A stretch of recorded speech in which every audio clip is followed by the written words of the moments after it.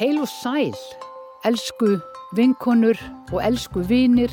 Ég köllu Magga Pála og ég sérlegur velunnari barna og barnafjölskyldna eftir áratuga samfylgd. Og ég Móa Pála, barnabarn velunnarans, uppeldis- og menntunarfræðingur og hef unnið á leikskólum síðan 12 ára aldurinn. Og svo ég líka von á barni í september.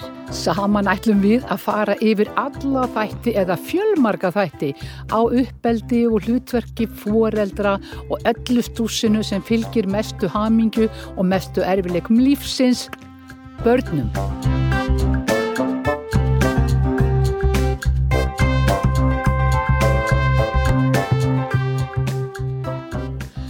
Jæja, mín kæra Mói. Jæja. Ertu kátt í dag? Algjörlega, sólin skín og maður gæti bara ekki verið mikið kátari held ég. Lífið gott. Lífið gott þrátt fyrir COVID-19 veiruna. Og það svo merkilegt af því að við nefnum þáttun okkar fjölskyldan EHF til að undirstrika hversu stór merkileg og mikilvæg þessi stofnun Það hefur sjaldan reynt jafn mikið á fjölskylduna EHF og heimilið í mínu minni nánast eins og núna. Jú, ég man reyndar eftir því þegar ég var að alast upp fyrstu árin í sveit þar sem að fólk var sjálfbært og allt þurfti nánast að gerast heima. En allt í einu, þá vill mér ég vera að koma svolítið aftur á þann stað. Einangraðan sveitabæ, allir eru bara heima, allir eru að gera allt sem þarf að gerast heima. Já. Hvað segir þetta? Ég held að allan að fæstir vina minna að við eitt jafn miklum tíma með fjölskyldinni allan að svona síðustu ár sko. Og mér finnst þetta svo jákvætt á marganhátt. Já, algjörlega. Að við sem aðeins stoppuð af og fjölskyldan þurfi að glíma við svona, má segja, fleiri hlutverk, taka meira í fangið heldur við höfum verið að gera. Því að mín skoðun að við mættum öll verja meiri tíma með fólkinu okkar, umfaða með heimilið okkar meira. Já. Ég held að það hefur allan ekki jafn mikið gerst á heimilinu hjá okkur, bara eitthvað í marga mánuði, eins og núna þar sem allir þurfa bara að vera heima. Ég veit það, þá eru allir að brasa eitthvað þar, þurfum ekki að fara annað til að brasa og við bara erum að njóta þess að vera heima hjá okkur. Spáðu líka í þetta, Mói. Við höfum aldrei sett jafn mikið fjármagn í að byggja upp góð heimili. Íslendingar okkur veitum náttúrulega ekkert af góðum heimilum til þess að skýla okkur fyrir veður og vindum. Algjörlega. En síðan erum við svo lítið á þessum stöðum. Já, við fórum daginn mitt í IKEA við David og þar var bara hálft Ísland. Já, komið til þess að versla inn af því það var verið að gera eitthvað heima. Já, það allir að gera eitthvað heima og það ekkert einmitt eins og fólk sé að taka einhverja smá hluti. Það eru bara þvílíkt stóri skápar og þannig að fólk bara að innrétta allt heimilið upp á nýtt held ég.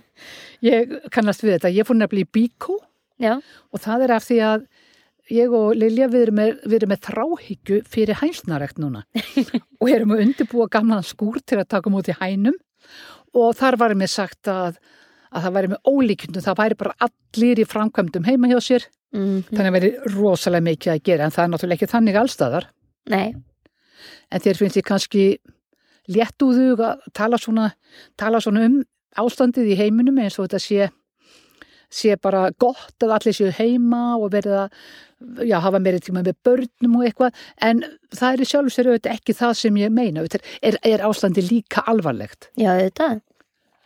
Og hvernig líður til dæmis börnum í dag? Það er mjög góð spurning. Hefurðu heyrt eitthvað hjá þínum drengjum, tala þeir eitthvað um smithættu og COVID-19 veiruna? Ég náttúrulega með 3 ára drengi.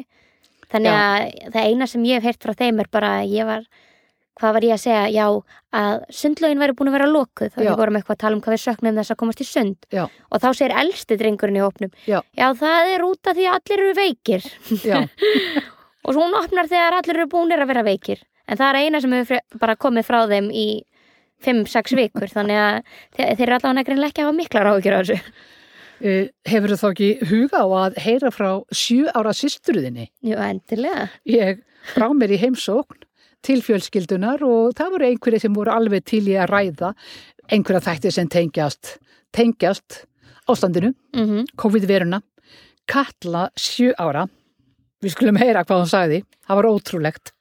Mér finnst hún skrítin en samt stundum gerast glaðlegir hlutir en stundum það bara sorglegt og leiðilegt en mér finnst verið ekkert beinlega leiðileg. Mér finnst hún svona merkileg og skrítin, svona nýtt og það líka gaman fyrir þá sem vinna í þessu að stöðvana að þau eru þurft að gera tilraunir og byrja að finna út, það líka gaman. Það er ekki allt þarna neikvætt við þessa veiru. Hvað segirðu þá? Hún er alveg. Hún er búin að pæla meira í sem ég. Já, og mér fannst svo stórkostlegt að hún leita á þetta sem eitthvað tækifæri til þess að finna út úr málum og þótt eitthvað verið sorglegt og þá var samt eitthvað glaðlegt. Eitthvað uppbyggilegt hana. Og eitthvað uppbyggilegt. Ótrúlegt.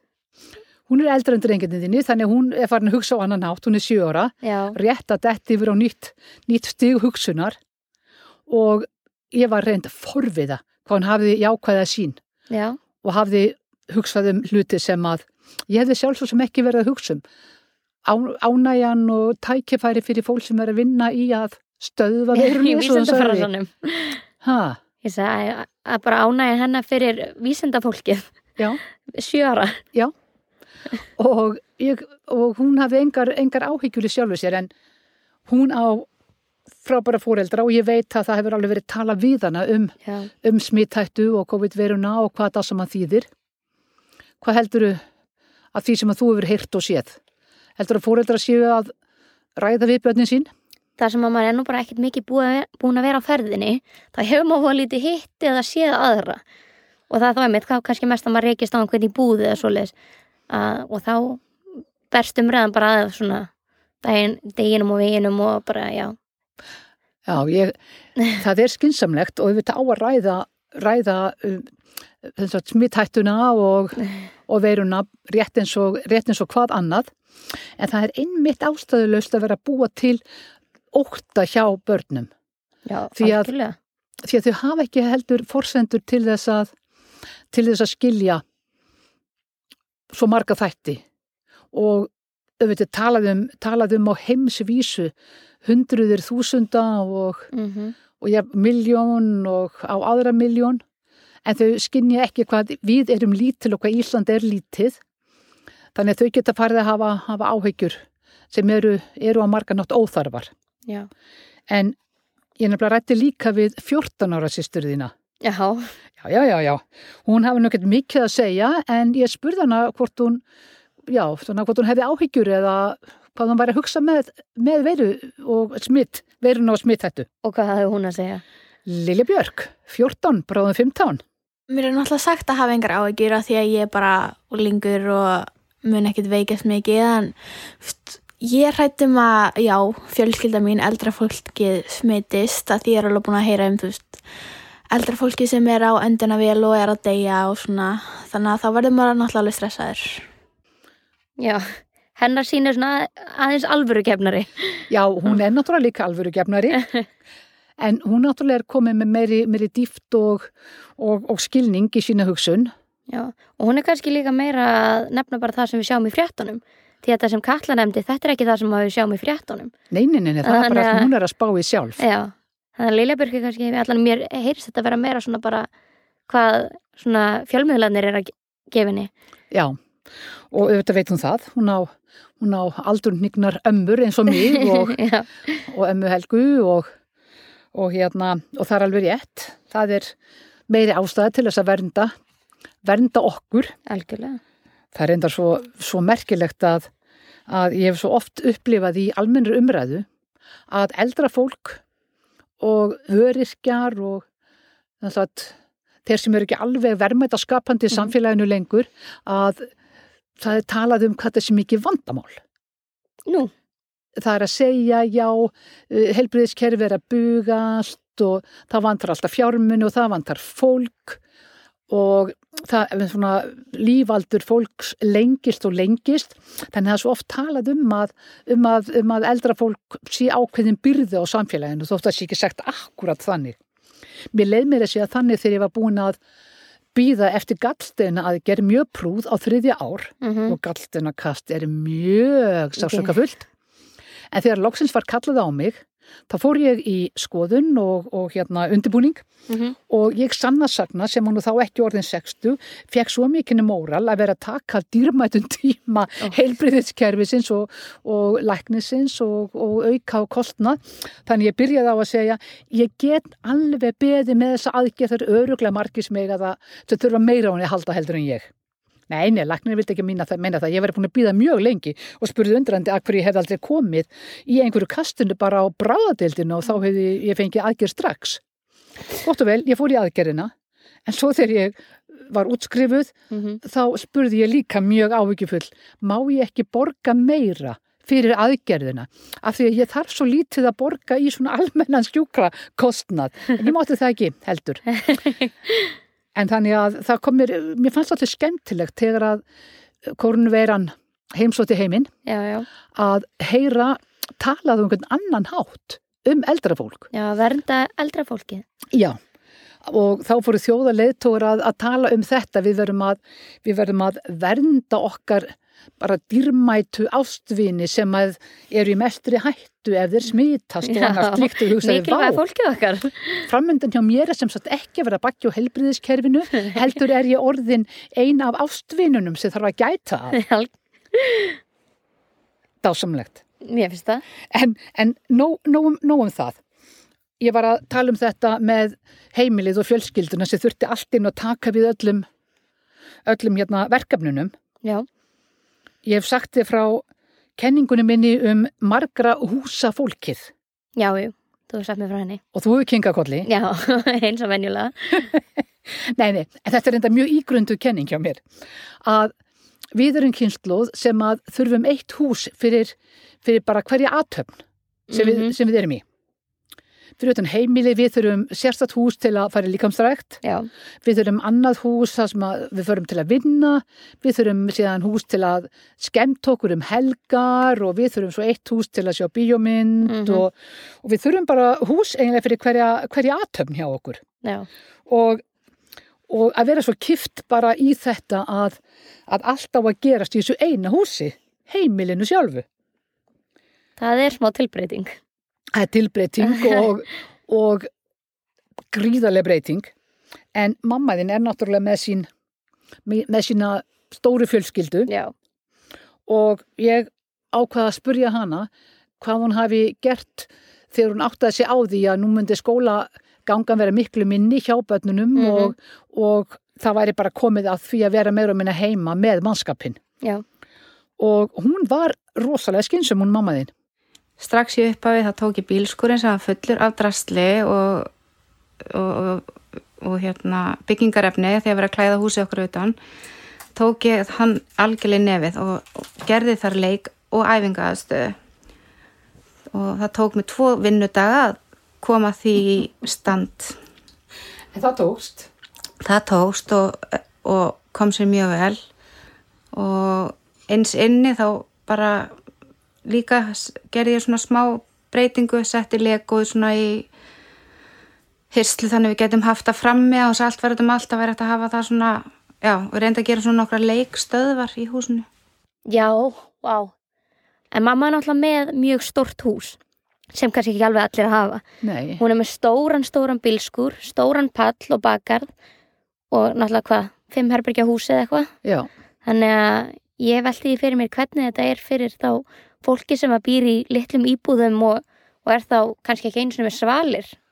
Hvernig þetta fyrir þau? Maður getur ekki sett leikstöðvar út alla íbúð sem kannski 50 fermetrar. Og róa svo mannskopinn í heita pottinum á pallinum. Já, það kannski ekki alveg í boði fyrir alla. Ekki alveg í boði fyrir alla, en mér fannst gríðarlega flott hvernig hún tók bílskúrinn yfir og hvernig hún breytti heimilinu til að bara mæta því að það væri miklu fyrir leikmöguleikar og athafnamöguleikar fyrir alla. Já, þau voru mjög heppin. Þau voru mjög heppin. Og svo náttúrulega margt annað sem að má ræði í þessu samhengi. Ég tók nefnilega upp meira. Já, ég sé að þú er mjög spennt. Ég er mjög spennt. Ég rætti líka, ég rætti við mömmuðina og ég rætti meira við Lilju Björk og líka við Köllu hina 7 ára og býttu þá náttúrulega heyrir hana tala tilfinningar.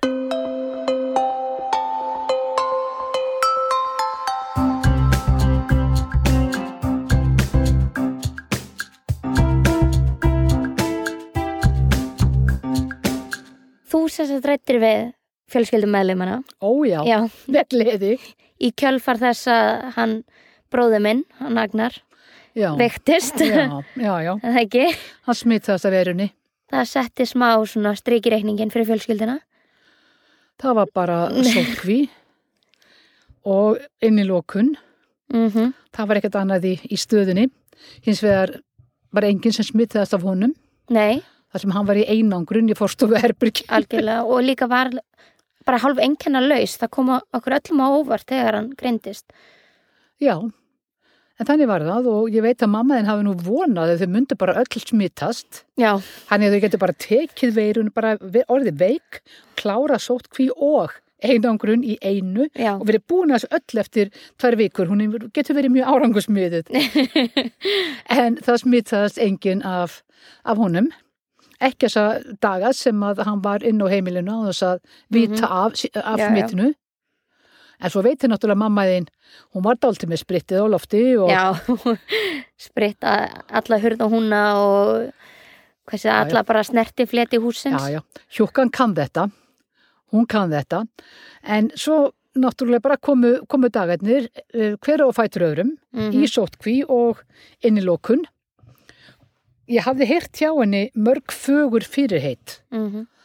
Og ég held að margir hafi haft fyrirheit að einmitt núna í sóttkvíni væri kjörið að gera æfingarnar sínar á hverjum degi, halda frábæri reglu á börnunum, taka við heima, kennslunni, leika á þroskavænlegan við börnin, elda matinn og vaska upp og þrífa völlum og þvo þvottin og fylgjast með umræðunni og bara gott ef ekki að hlaupa marathón á pallinum. Já, bara sigra heiminn. Sigra heiminn.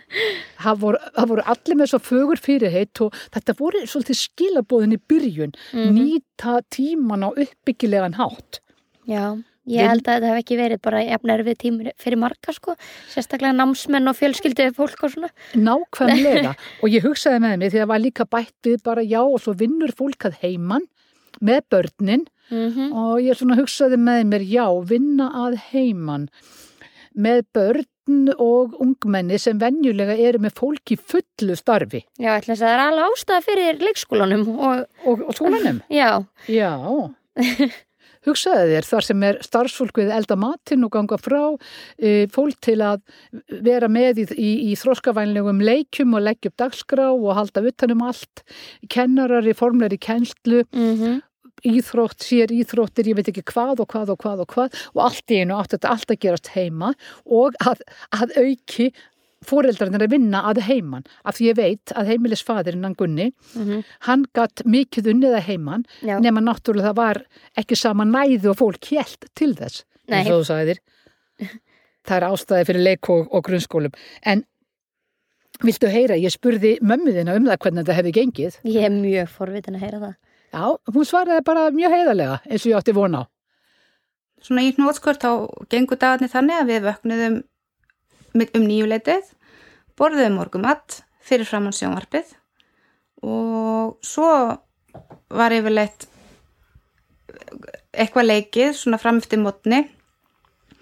Strákurinn kuppaði og stelpan svona meir eitthvað, svona var eitthvað brasa og ég var alltaf með honum að kuppa og svo borðuðu þau og svo var ég leikið hans meira og hort meira og svo borðað aftur og svo var leikið og hort meira og svo borðað aftur. Svona gekk bara allir dagurinn og já, þetta var mjög sérstakt. Mér fannst ég vera að gefa þeim að borða stanslaust allan daginn. Það var engin regla á neinu og mér fannst þetta svona svolítið brenda í að já, bara taka hvern dag fyrir sig og komast í gegnum hann og þú veist, já. Það er líka öllu leyti fullnægjandi markmið að komast við þessar aðstæður, bara allir tiltölulega óbrjálegar og óslasaðir gegnum daginn. Það varð mitt markmið svona miðja sóttkví. Það var að halda þessu litla sem ég hafði af vitglóru og þá bara einhvern veginn, þegar ég bara náði þeirri hugsun að svona væri þetta bara og við erum bara að tækla þetta og þá einhvern veginn, þá bara ákveð bara það væri ekkert mál, þetta bara þrátt fyrir 14-15 daga í óreglu og vitleysu þá held ég að við eyðileggjum ekkert með það, ég held að börnin verði alveg ágætis einstaklinga fyrir það, en mikið óbóðslega var gott að þegar þau fóru aftur í skólan. Mamma er aldrei verið þekkt fyrir það að vera að fegra sannleikan neitt. Nei. Bara mjög hreinskili svar. Engin ástæða til þess. Hamingjan sanna. Hugsaðu nú aðeins um þína vinnu og vinnuna með drengina þína. Því það við náðu að halda opnu. Já, við hefum náðu að halda opnu. Og það fyndna var einmitt að þegar að bróðir minn greindist, þá hafði ég verið að passa litla bróður minn hann að nokkrum dögum áður og hann náttúrulega komandi af sama heimili. Þannig að við, David, fórum í svona svokallaðan úrvinnslu sóttkví í 1 dag. Bara til öryggis með að við biðum eftir niðurstöðum frá litla bróður. Já, þið fóruðu allir í pröfu einmitt. Já, þau fóru allir í pröfu en ekki við David. Við áttum bara að bíða og sjá hvort að litli væri smitaður. Já. Og ef ekki þá væri við bara good to go. Og ég sé að hann rétt eftir að bróður minn greinist í Krónunni bara að versla mat og svona. Og rekst þar á eina mömmu af leikskólanum og fer að segja henni fréttirnar og spjalla við hann og svona. Og alveg þvílíkur áhyggjusvipur sem kom upp á andlitið á henni, hún segir við mig, já, en þið eru alveg að passa ykkur og fara að varlega það ekki. Ég bara má ekki við því að missa dag úr leikskólanum. Drengurinn minn verður að komast. Þannig að mamma mín er ekki bara eina foreldrið hann úti sem að saknaði leikskólan svo þarf gjörsamlega á honum að halda.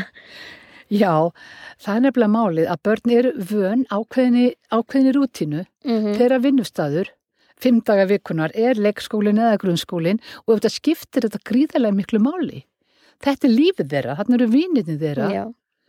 Og þau náttúrulega söknuðu líka skólans, samskiptana og heimilið, eins og ég segi, eins og það er rekið venjulega allt og foreldrar að vinna, þá er það ekki í þessari rútínu að vera að byggja upp þroskavænlega og menntandi daga fyrir börn.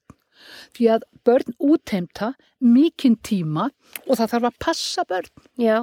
Og passa þau vel. Það sem ég fann svo merkilegt líka við allt saman er að svo voru sem að taka svona, drengjana okkar, að taka svona sjálfskipaða sóttkví. Já. Og voru þá ekki að mæta í nokkra daga því foreldrarnir voru að halda þeim heima til öryggis og svona. Já. Og við byggum síðan alltaf við því að þessir ungu drengir myndu koma tilbaka eftir svona langt frí og vera frekar óöryggir og kannski vorum alveg að búast við því að þeir myndu taka grátköst eða eitthvað svoleiðis. Já. En allir sem komið tilbaka eftir svona frí voru bara glaðir og það var ekki að sjá að þessi börn hefði verið í fríi. Þau voru svo glöð að komast tilbaka í rútínuna. Já, við erum nefnilega öll glöðust þegar við komum í rútínuna. Því hvað er skemmtilegt við helgi þegar er helgi alla daga? Nei, náttúrulega. Það er bara málið. En ég tók eftir því, ég ræddi við systur þínar 2 og þessi eldri, hún var nú bara mjög sátt við svolítið skólaleysi en svo yngri Katla, hún hafði mikið saknað skólan síns. Já, það. Já, heyrðu, byrjum á að heyra í Lillý-Björk hvað hún sagði námið.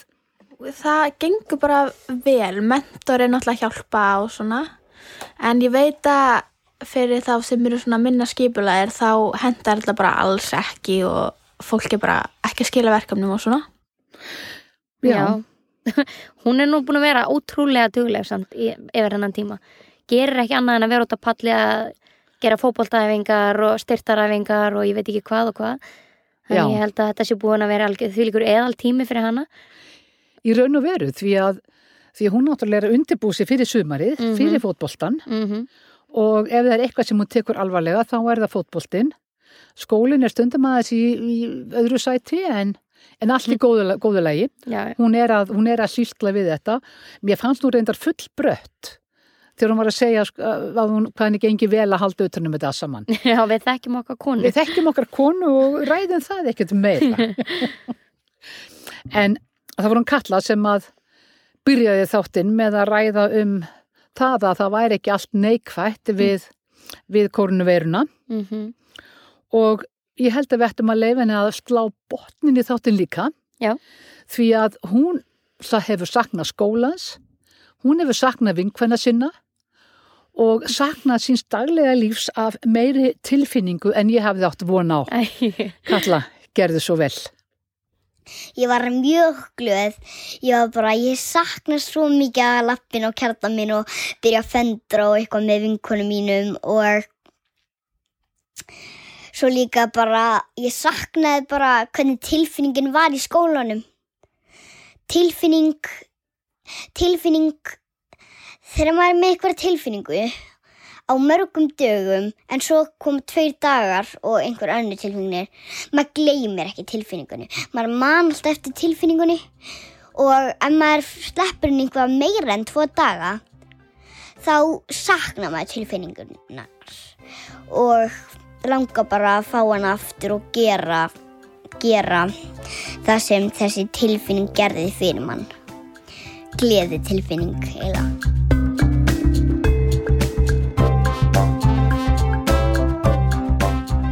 Ég er kölluð Magga Pála og þakka fyrir mig. Ég þakka dóttur minni, Móiu Pálu fyrir samvinnuna, Stúdíó Lubba fyrir frábæra upptöku og Valgeiri Guðjónssoni fyrir dásamlega tónlist.